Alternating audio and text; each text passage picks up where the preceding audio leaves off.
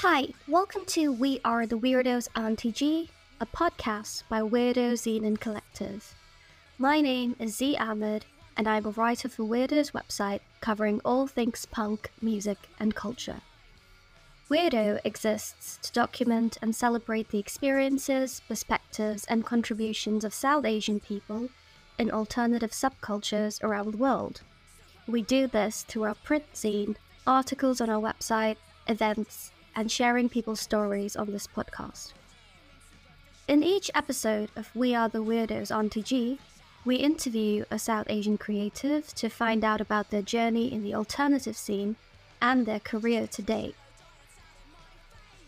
So today's guest is Urvah Khan. Urvah is a Canadian-Pakistani musician based out of Toronto, Canada.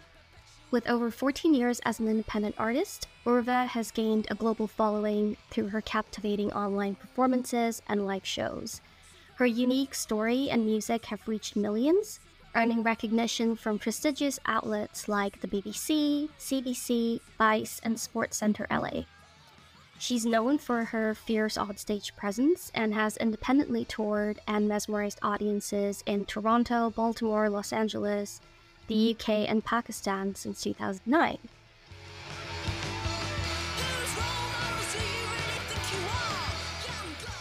So welcome to the podcast, Urvah. How are you doing today? I am doing great. Thank you so much for having me. And of course, thank you for being part of it. So just to dive right in, I'm curious to know, you were born in Karachi, Pakistan, and arrived in Canada with your family as a teenager. So what was that like? And did you always show signs of being a music kid or a music baby? So I was born in Pakistan. I was there for a very short while before my family, we moved to Abu Dhabi. So I was pretty much in Abu Dhabi before I moved to Canada. My parents did encourage us kids to go into speech meets and stuff like that, but never music. Most brown parents don't put that on the table as an option. So that being said, music was something that found me in my early 20s, and it's been a beautiful journey since then.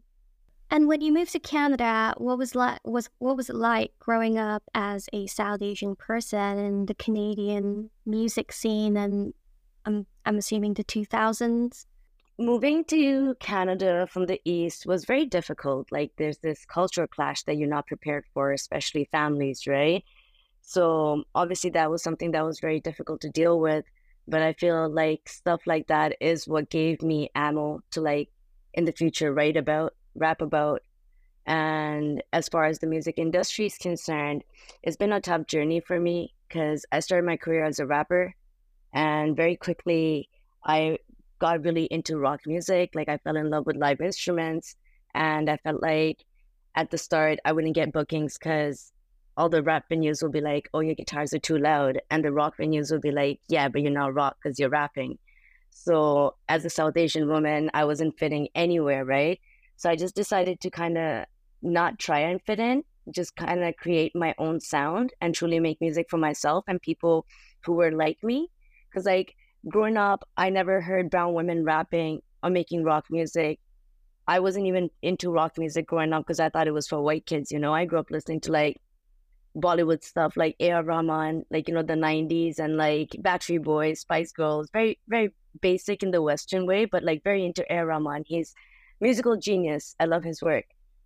So that being said, that once I moved to Canada and once I started rapping, I was able to understand rock music on a deeper level than I had the impression of. So once I was around a live band and I heard their energy, I was like, I wanted that. So I started studying rock music, and I started studying about how liberating it is, and how every time in history there was a group of people, a bunch of kids who had something to say, rock and roll was used to bring about revolution. So I'm like, I'm game for that. Let's make some rock music, some rap music that brown girls like me would want to listen to. So it's been fun. It's fun having full control over your creativity and being able to do what you want to and not worrying about what people think or what sells. So I'm privileged in that manner, that I've I've had that since the start of my career, and I'm very blessed for that. Yeah, I mean, you mentioned Air Rahman, which a lot of South Asian kids can probably relate to in terms of the first sort of musical influences they've had. But can you tell me a bit more about some of your rock influences in your sort of early days in Canada? So I didn't listen to rock music when I first got to Canada, cool. So when I became a rapper, it was like about 14 years ago in 2009. It was like my first gig. So once I met this band, I was like, okay, I want this. I want this live sound, this live energy. And I'm like, yeah, I want to make rock music. And my band members at that point were like, you can't just get up and become a rocker. You got to understand rock. It's like a culture. You got to study it. So I remember back then, HMV was a big thing. I walked into a store and decided to get a CD. And the first CD I laid my eyes on was this black and red cover of Black Sabbath. It was just a compilation of the various hits, but I just loved the black and red. At that point, I remember picking up the CD and going like, oh, these guys probably scream a lot. I'm not going to understand what they're saying. And then I took it home and like I put it on. And the first song I heard was NIB, Nativity in Black. So once I had been around Western culture, and this time around when I listened to Black Sabbath and I heard Nativity in Black, you should check it out.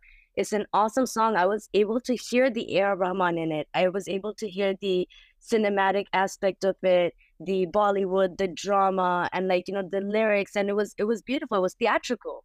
And like, it's like something had opened up within me. And that was the start to like me just researching more rock bands. So my earliest influence was definitely Black Sabbath. I love Tony Iommi, the guitarist from Black Sabbath. Worship the ground he walks on. He's like the best. So after Black Sabbath, obviously I got more into Beatles, Rolling Stones. I like really, really love Beatles. As a rapper who learned to sing, I learned to songwrite from the Beatles. And just studying their history about Harrison, going back to India, working with Ravi Shankar. And like, it was just like a gold mine for me to explore because there was so much, right? And even till today, there's so much I don't know, right? So that's the beauty of coming from two different cultures. You always have a lot of material to explore and take inspiration from. And then apart from that, like, coming into more, like, I don't listen to like super modern music. I think 90s is where it ends for me. So like, I was really into like Nirvana, System of a Down, mostly bands from the 60s and 70s, The Doors, Beatles. As a student of rock and roll, studying all these bands, like reading their stories, seeing their journeys really inspired me. And I think the more I studied these legendary acts, I always found that like, all of them had troubled pasts and all of them were looking for an outlet and everyone's trying to prove something. And no matter like, how much an artist says, they do like it when they get accepted, And it was just very cool to see how people have dealt with their lives, dealt with what they went through and are able to put into music that people can relate to, And I guess that is the biggest thing I've learned from rock bands. No, absolutely. And when you were a teenager, sort of discovering all of this, did you find yourself doing it on your own? Did you find yourself as part of a group of people that were also doing similar things? Or is it very much an individual journey that you sort of went through? Yeah, no, I'm kind of like a loner. It's been a solo journey. You feel me? But it's good though. As I said, like I like it that way. I just have so much to say and like, obviously I have friends in the music industry now and stuff, but like I started from scratch. Like I legit started from scratch. I remember I used to do open mics like 3-4 days a week and just post pictures and people would think they were my shows, but they're just open mics, And I just kept hitting those open mics week after week after week. And that's how I think I've kind of perfected my live performance and I'm able to give it so much energy because there's just so many hours of practice that's gone into it. To a point where if I had a show tomorrow, I don't think my band and I even have to rehearse. We can just go on stage and like, we have our set on lock. A lot of dedication, a lot of hard work. And time flies though. Like, I've been a musician for 14 years and I look back, I'm like, where did the last 14 years go, No, absolutely. And you've managed to sort of really establish yourself in the scene as well. But let's go back to like your first open mic. How were you feeling, if you can remember? Were you nervous? Yeah, so my first open mic, my first gig, the first time I stepped on stage was not an open mic. I had kind of worked on this song with a rapper, and it was his show. And I hadn't even stepped into a studio. So I was just kind of coming on as a feature artist. It was on October 2009. And I had never held a mic before. I had never been in front of an audience. And I remember I went on stage and I cuffed the mic. So my sound sounded like this because I had cuffed the mic because I didn't know how to hold a mic. And then the lights were so bright that I kept looking down. So I was like rapping like this because the lights were just so bright. I didn't understand what to do. And then but I was going hardcore with my raps. It just kind of looked lame. It didn't make sense what was going on, right? Because it just looked amateur. So anyways, after that, the person who booked the main rapper ended up still offering me a gig for like a real gig. And at that point, I was just like, what should I do? So I went on YouTube and I looked up Eminem's performances, and I would see how he would hold the mic, his swag on stage, and then I'll play his songs and pretend to be him. Like legit, whatever he would say, and I would see how he would look into the audience no matter how bright the light is. So now, I know that when you're on stage, the lights are bright, people are just shadows, but you gotta still look out there. So those are things that I learned from just watching other artists perform. And I would legit just go on YouTube and be like, live performance skills, and you'll see artists talking about live performance skills, and that's how I got better. So my second show was way better than the first one. Oh, that's really interesting. So completely self-made and self-learned. Yeah. And I know that a lot of your narrative is about sort of reconciling your Muslim traditions with Western culture. Reading up on you, I see that you have your hybrid form of rock that you call scrap. So can you tell us a bit more about that? So as much as I've studied rock and roll, right? Rock and roll comes in waves. And for the longest time, I believe rock is dead, especially in the West. And it's because we have our freedom. We can do whatever we want to do. So there's not much to say here. So in a way, rock and roll died. For me, post-grunge is where it kind of ended. And I wanted to create the next wave of rock that belonged to brown kids, Middle Eastern kids who come from where I come from. So I basically wanted to make a new wave of rock. And before, I used to call my music Rock Meets World. And then a music exec told me that if you wanted to create something new, it can't be something that exists. It has to be something that never existed. And I felt like because rock is dead, but everything is done, there's nothing you can do that hasn't been done. We're just picking up the scraps of what was left behind. And that's what my music is. It uses rock and everything rock stands for as its base, but it also has a lot of South Asian influence, and it also has a lot of soca, calypso, rap, just various elements to it. And that's what scrap rock is. That's a really interesting story about how you came up with the name. And when you told your music exec or people around you, how did they receive that? Did they think it was a great idea? Did they think, oh my God, Urvah, no? No, at first people were oh, scrap, that sounds like crap. But I'm but that's all that's left out there. So let's just add to it. Scrap can be crap. I really don't mind, I think sometimes in life, when ideas come to you, when things speak to you, you should just go for it. I genuinely believe that, great ideas come to us. And then if we don't listen to them or we silence them, then that voice will get smaller and smaller. So I'm really good at listening to any idea that comes to me. I'll just act on it. That voice is so loud for me. So yeah. I wasn't going to back down once I came up with that, I'm everything happens for a reason. And yeah, it's kind of become a sort of a brand at this point, with scrap rock evolving into ScrapFest as a festival that features more weirdos and queerdos like me. I think we've spoken so far about your journey into becoming, a musician in Canada. And I think quite recently, or maybe in 2016, I don't know if we can call that recent anymore, you went back to Pakistan as well, a little more established as a musician. Can you tell me a bit about that? Yeah. So I started making music in 2009, and in 2013, I felt like I needed to evolve and I needed to learn, and I didn't want to take Western vocal lessons because I don't want to be like everyone. So I started taking classical Indian vocal lessons, completely different from what I was doing at that point. I could barely speak in Urdu. I had just shut out that part of me for so long. I would not speak in Urdu, didn't really hang around with much Pakistani people. I just wanted to be me apart from what I was born as, you know? I wanted to find myself outside of that.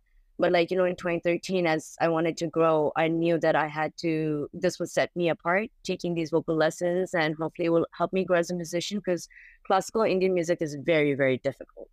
And even if I suck at it, I'll be better than where I was where I started, you know? So that was my thinking, that this will just toughen me up. So I took those lessons for about 3 years, and it really ignited the passion within my heart to go back to Pakistan and like kind of revisit everything I ran away from. You know, I really, once I was in Canada and I had my own life, I didn't want to be a Pakistani. I didn't want to be a Muslim. I didn't want to be these things that were assigned to me at birth. Like, you know, I just wanted to find myself outside of those boxes. And then years later, taking these classical Indian vocal lessons, I'm just like, did I make a mistake, or is there something I left behind? Or maybe I should go back and like just see where I come from. Maybe it will clarify. Like I was trying to find myself at that point. I was still on the journey of finding myself. So I went to Pakistan in 2016 and quickly discovered that there were no women doing what I was doing. So I'm like, wow, God, so you created me to do this. Like, you know, you created me to come here and disturb some serious shit. So I'm like, okay, I was there for 3 weeks, and then I decided to come back to Canada, work hard, save money for like 6, 7 months. And then I moved to Pakistan for 4 months. And it was crazy. Like, it was really, really hard because I like bit more than I could chew off. Like mentally, emotionally, I wasn't like that strong. And since then, every time I've gone to Pakistan, things that I go through just make me stronger and stronger and stronger. So yeah, when I returned for 6 months in 2016 and lived out there, I networked within the independent community. I put up a lineup of Pakistani musicians who performed with me. And in January of 2017, I did my debut performance independently in Karachi. And after that, I returned back to Canada, and then just like I felt lost because now I've had a taste of that. And then I'm in Canada living my real life, like, you know. And then I decided that, like, you know, I had such a tough time getting a venue. I had such a tough time finding collaborators. The independent industry was just like driven by rich boys. And like, it was just very difficult for me to get my step in or do anything, even as a foreigner, like, you know. So then I decided that what if I created a platform called ScrapFest? And like, you know, actually, that was one of the things that I wanted to create a platform for Pakistan. And while I was in Pakistan, I ran into a couple of trans women once when I was in a rickshaw, and I didn't know they're trans, and they're like begging for money. And I was like, I'm not going to give you money, but I'm going to go eat food with my cousin there, but so you guys can come over. So there was 2 of them, and 6 of them showed up. And then I'm asking them, why are you begging? Because you're so pretty. You could be like a model or an actress. And they're like, we're transgender. And I'm like, and they're like, oh, so like we can't work. We're only allowed to beg and prostitute because there's no financial infrastructure in place to support the trans community. And for my Canadian brain, it was like, I'm like, what do you mean? Like, you're being forced to like beg and prostitute? I'm like, I couldn't believe that human beings would do that to human beings. So at that point, there was this really desire in my heart to like do something for them. And I felt like as a musician, the only thing I could do was create a platform. And after having faced the difficulty that I faced getting my step into the industry, I decided that I want to make a festival called ScrapFest, where I would have trans women as my headliners. So they will be given the same respect other musicians get. So I was kind of like creating a scene, you know, a scene that didn't exist, which would bring together queer, trans, minorities, and just have an event that just featured all the minorities, but was headlined by the women who were not allowed to work and have education and have basic rights. I was going to prioritize them. And yeah, in 2018, I went back to Pakistan. My dream failed. Everybody thought I was crazy. Everybody's like, yo, your venue is going to be set on fire. And then everybody just backed up. They're like, this girl is crazy. Like, you know, we're all going to die because of her. And then I was like very depressed, came back to Canada, and I'm like, I can't believe I couldn't do it. So in 2019, I decided to launch ScrapFest in Canada, in Mississauga. And there was just 3 artists, myself, a drag queen, and another artist. And that was the launch of ScrapFest. And then COVID happened. And then in 2021, I decided to go back to Pakistan again and give it a try. And this time I was able to launch ScrapFest. And I did 2 events successfully underground. and which led us to our first public event, like a festival type event that was supposed to happen at a park in Pakistan this year on February 4th. But a couple of days before the event was supposed to happen, a provincial high court revoked my permits and in a way put a ban on my event. And it was straight out because they're transphobic. They couldn't stand that in Pakistan they would like make money rain on these women, but I was giving that same money to them in an envelope with respect. And they are okay with me doing it behind closed doors. They just don't want that to be public, which is the hypocrisy of it. You feel me? So I feel like ScrapFest has been very controversial, but I think it's good. ScrapFest is also a platform where people can have a conversation. And, you know, I'm going back to Pakistan in 2 weeks and we're going to try and pull another event and we're going to keep at it, you know? And yeah, that's the story of ScrapFest. Yeah, congratulations, I mean, on making an attempt to do so, because I know there's a lot of legal implications, a lot of societal ones that can stand against you, and you're really fighting the odds there. You find that a lot with sort of mixed culture kids who live abroad or have moved abroad from the South Asian subcontinent, trying to bring back that freedom or that taste of freedom back to their culture. And it's interesting to see that you're still pushing on, so that's great. And I really hope that, you know, it continues to go in a positive direction. And I think the more you push on, you'll have more people sort of sign up or be a part of it. Yeah, exactly. Like I remember from like the first time I like thought of this idea was in like 2017.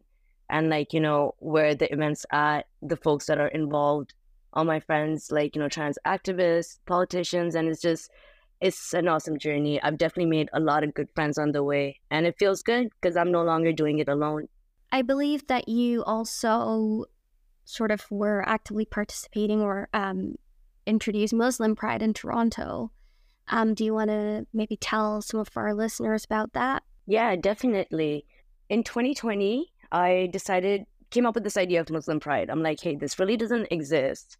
And like, you know, I mean, it exists, like, what is Muslim Pride technically, right? Muslims have been advocating for their rights within the queer and trans community for a very long time. So, like, this Muslim Pride is definitely not the first, because there's been a lot of things that can be categorized as Muslim Pride, but was never advertised as this, right? So what I wanted to do, once again, as a musician, as an artist, was to create a platform that would prioritize and showcase queer and trans Muslims, artists, to show that we exist. You know? So in 2020, I sat down with the Islamic Studies department at the University of Toronto, and they co-funded this event with me. It was an online event because it was mid-COVID. So it made it kind of easier for me to search and feature international artists. We had, I think, about like 12 or 13 artists from like drag kings, drag queens, poets, musicians. So it was pretty cool. It was a nice way to build this online community of like, you know, a bunch of queer trans Muslim folks who came together.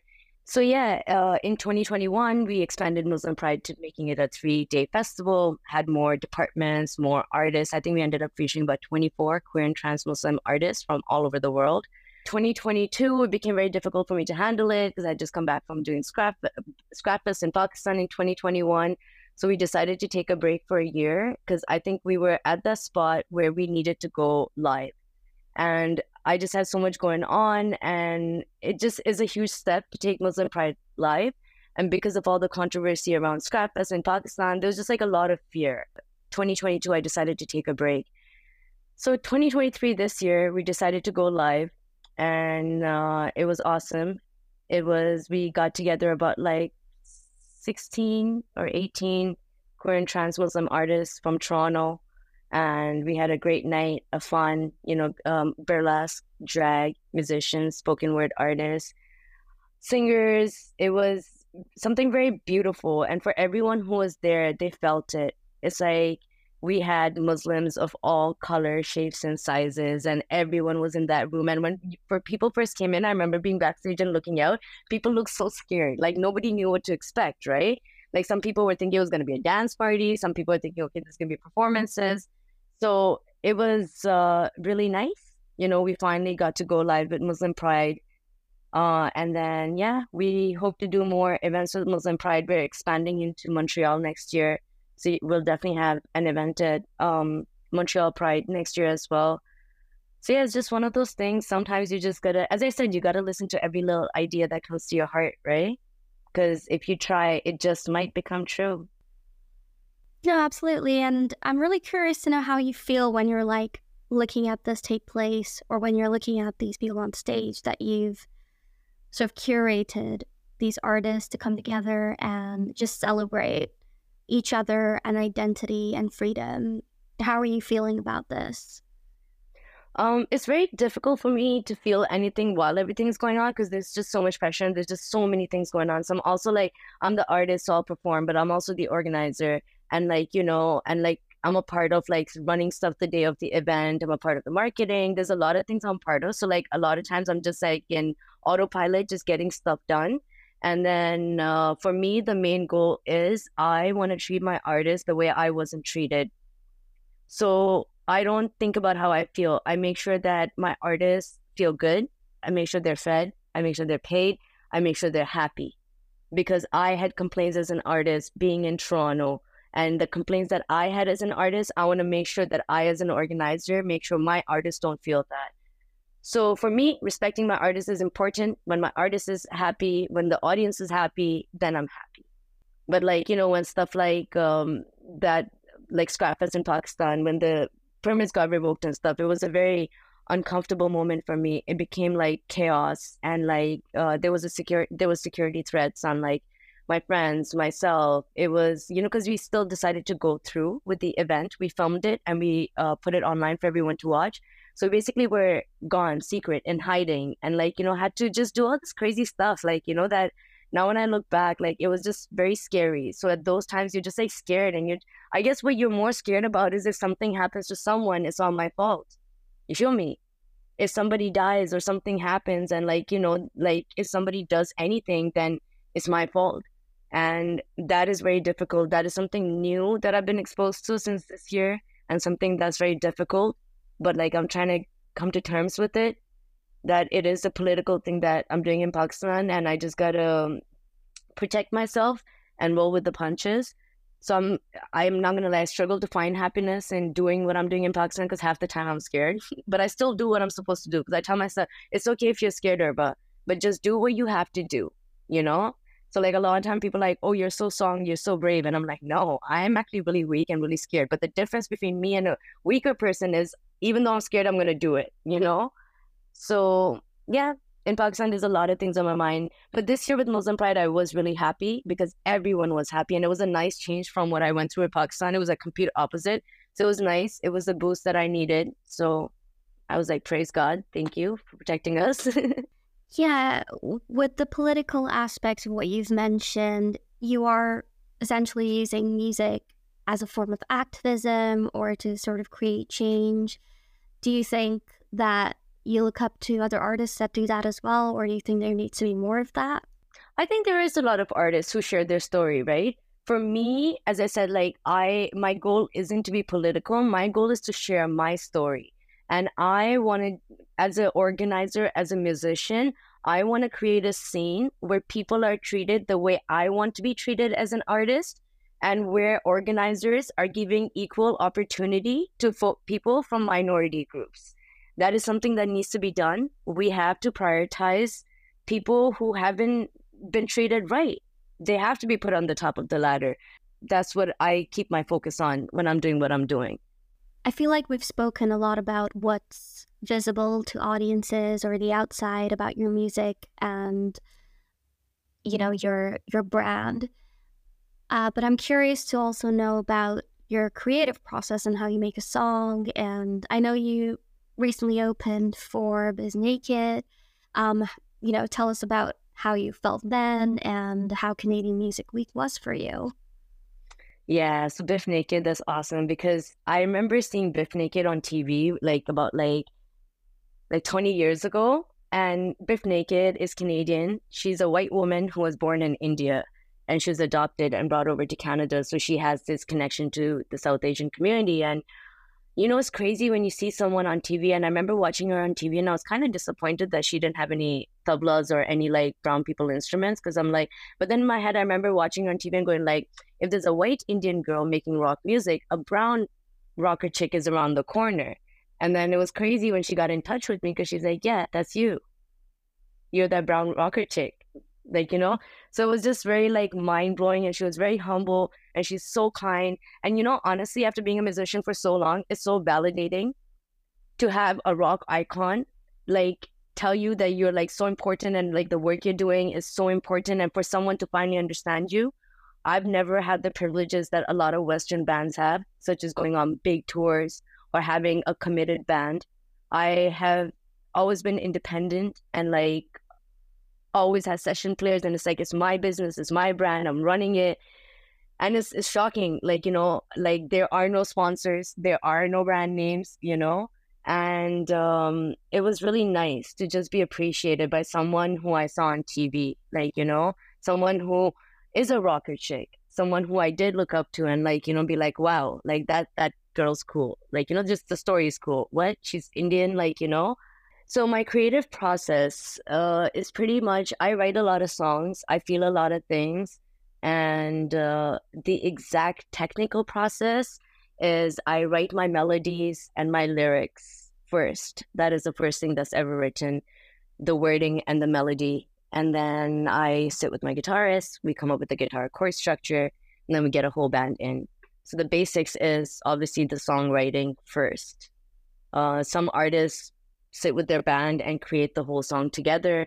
I like to just be by myself so I can feel what I'm trying to write about. So I usually draw inspirations from like things I've been through. Like, you know, I'll start a song thinking about a feeling someone made me feel, and like the same feeling how someone else made me feel, and then take that feeling and be like, how can I kind of put it in a manner where someone else can relate to that feeling? You know, I wrote a lot of songs about wanting to be free, and like, you know, just my journey and stuff. And that's something I'm good at, expressing myself. And because I go to Pakistan and I go through so much, I always have content. You know, I'm never going to run out of things to say. I think writing is so important. That is the first step in anything. Even when I decide to make a festival, anything I do, the first thing I do is put my pen to my pad. You got to put it on paper. You got to make it real, you know? So as a musician, I know a lot of people write songs on their phone and stuff. I record like hummings on my phone, but I have all my songs on papers, like, you know, all of them, my whole career. And yeah, it gives you something to go back to and kind of like complete a whole song. And yeah, it's a fun process. Yes, and you've been doing this for 14 years. Has there been any point where you found it challenging creatively to go on, or have you felt this sort of creative drop for a certain period, maybe during COVID? I worked with my ex-guitarist for about 11 years, and I recently stopped working with him mid-COVID, and I've been working with a new guitarist. It was a very difficult relationship. Being a woman in the music industry is not easy. I would say like my creativity was being hindered. As a musician, work with someone for so long, and it's someone that you look up to, and it's somebody that, like, you know, you've learned from. It's difficult for them to understand when, you know, you need your own space, and there can't be too many chefs in the kitchen at the same time, right? So yeah, there was a time period in my life where I really struggled with my ex-guitarist, and really struggled, and it was very difficult to finally make the decision to leave him, because I started my rock career with him. He was the first guitarist I ever worked with. He taught me to sing. He taught me so much cool stuff about rock and roll. But at the end of the day, I had to make a decision that was good for me, and I had to be respected in the manner that I wanted to be respected. And the truth is, being a brown woman in a male-dominated industry, especially a white male-dominated industry, is not easy. And, you know, I had to fight for myself, and I had to love myself and tell myself that I was someone without him, that he was a part of my story, not the whole story, against what he believes, like, you know. And once I broke ways with him, I went through a hard time because I thought I was a shitty singer. I thought that I was just like a half-assed rapper. There's all these things that he has said that like, you know, were sitting within me. And I remember when I started working with my new guitarist and I wanted to sing a song and like, you know, I was like, I couldn't even write because I was so depressed and so like broken. Like I was broken over the years, you know?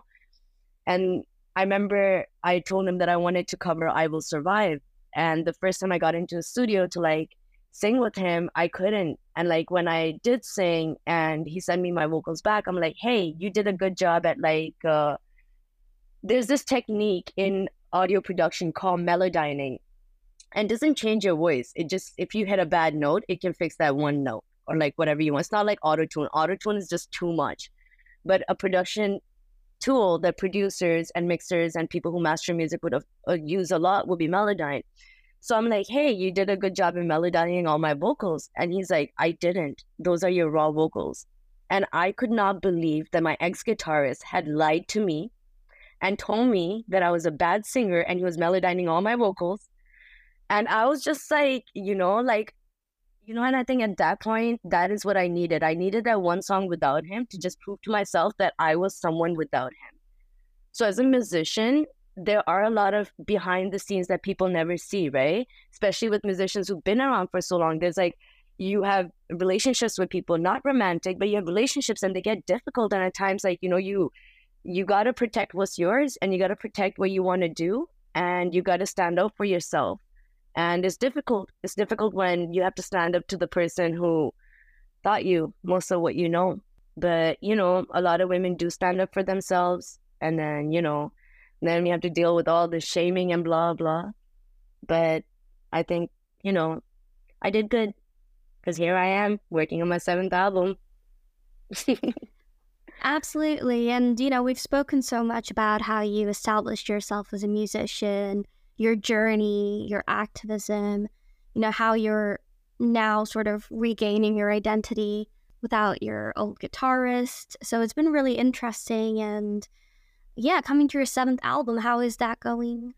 It is going awesome. You know, honestly, the past 3 years with my new guitarist, my drummer's been working with me for about 10 years. I got a new bassist. He's half Scottish, half Pakistani, so I love him. He gets my sound, you know? And my team is so awesome. Like, you know, like they're not toxic at all. Like they're so awesome. Everyone respects me. We respect one another. I've been sober for 17 months, by the way. So that has also helped the dynamics of my music career. Like my last album kind of introduces my journey to Pakistan because I took a big break between 2015 and 2020. Just exploring Pakistan, and I didn't put out any music. So I put out an album in 2020 and then I put out this album in 2023 this year. So these songs, because I'm always working on songs, people always hear what I'm going through 2 years later, you know? So the last album that came out this year actually captures the past few years, right? So this album I'm working on has like more current stuff, like, you know, the journey that is happening in Pakistan right now and things I've been through recently. So yeah, it's exciting. I am really happy. I'm living my best life. And it's so awesome to just, you know, take those steps. At times, people like, we don't take steps because we're so comfortable in our misery. And we're just like, oh, what happens if we leave? What happened? Blah, blah. But honestly, just going for it and going for your happiness is so important, you know, because you gotta keep it positive for it to be sustainable, for you to want to keep it alive forever, especially if you're an independent artist. If there's people throwing money on your, like, you know, there's millions of dollars being invested into you, you have time to be depressed, you know? But when you're independent, you just got to keep going. And yeah, I'm living my best life. I'm so happy. Now, that's so good to know. And just for context for some of our listeners, Urvah released her 6th album, YYZ2KHI, earlier this year. And based on what you just said, it covers your journey back to Pakistan and your experiences there. So definitely go and have a listen. It's been really great talking to you today, Urvah. And as a sort of parting question, I'd just like to ask you if you have any advice for anybody looking to become big in the music scene in Pakistan or in Canada or just worldwide, and especially if it's a brown kid somewhere trying to make it big. Do you have advice for them? Yeah, my advice would be don't be afraid to put out something and suck.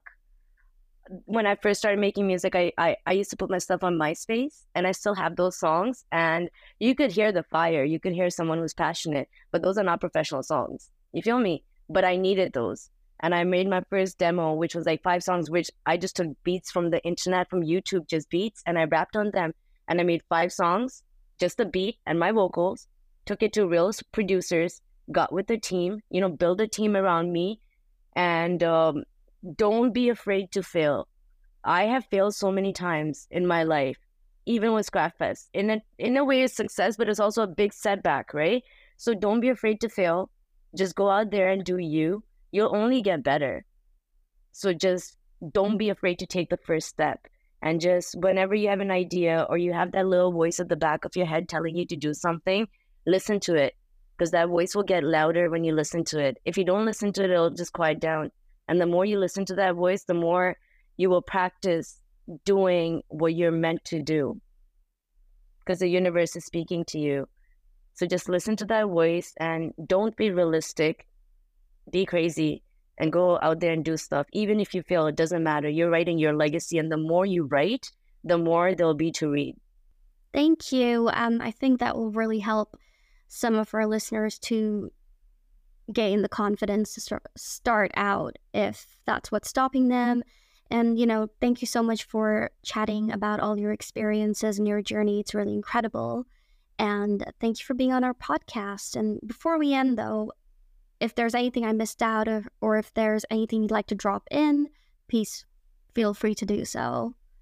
I guess if there's something I could say would be, the world is a very difficult place for trans folks at the moment. They're definitely being targeted, and anyone who's listening should connect with local organizations that they can support and support trans rights in any way that's possible, because we're all human beings. And at the end of the day, our gender, our identities, these are not things that we should be judged upon or be treated different upon. There's power in conversation. There's power in numbers. So we need to continue the conversation. So yeah, just go out there, talk to more people, connect with great folks, and support trans artists as much as possible. Thank you for listening to We Are the Weirdos on TG, a podcast by Weirdo Zine Collective. Weirdo is a volunteer-run project that was created to document and celebrate the experiences, perspectives, and contributions of South Asian people in alternative subcultures across the diaspora and Indian subcontinent. If you want to find out more about us, join our collective, or support our work, visit our website weirdozine.com or follow us on Instagram at weirdo.zine.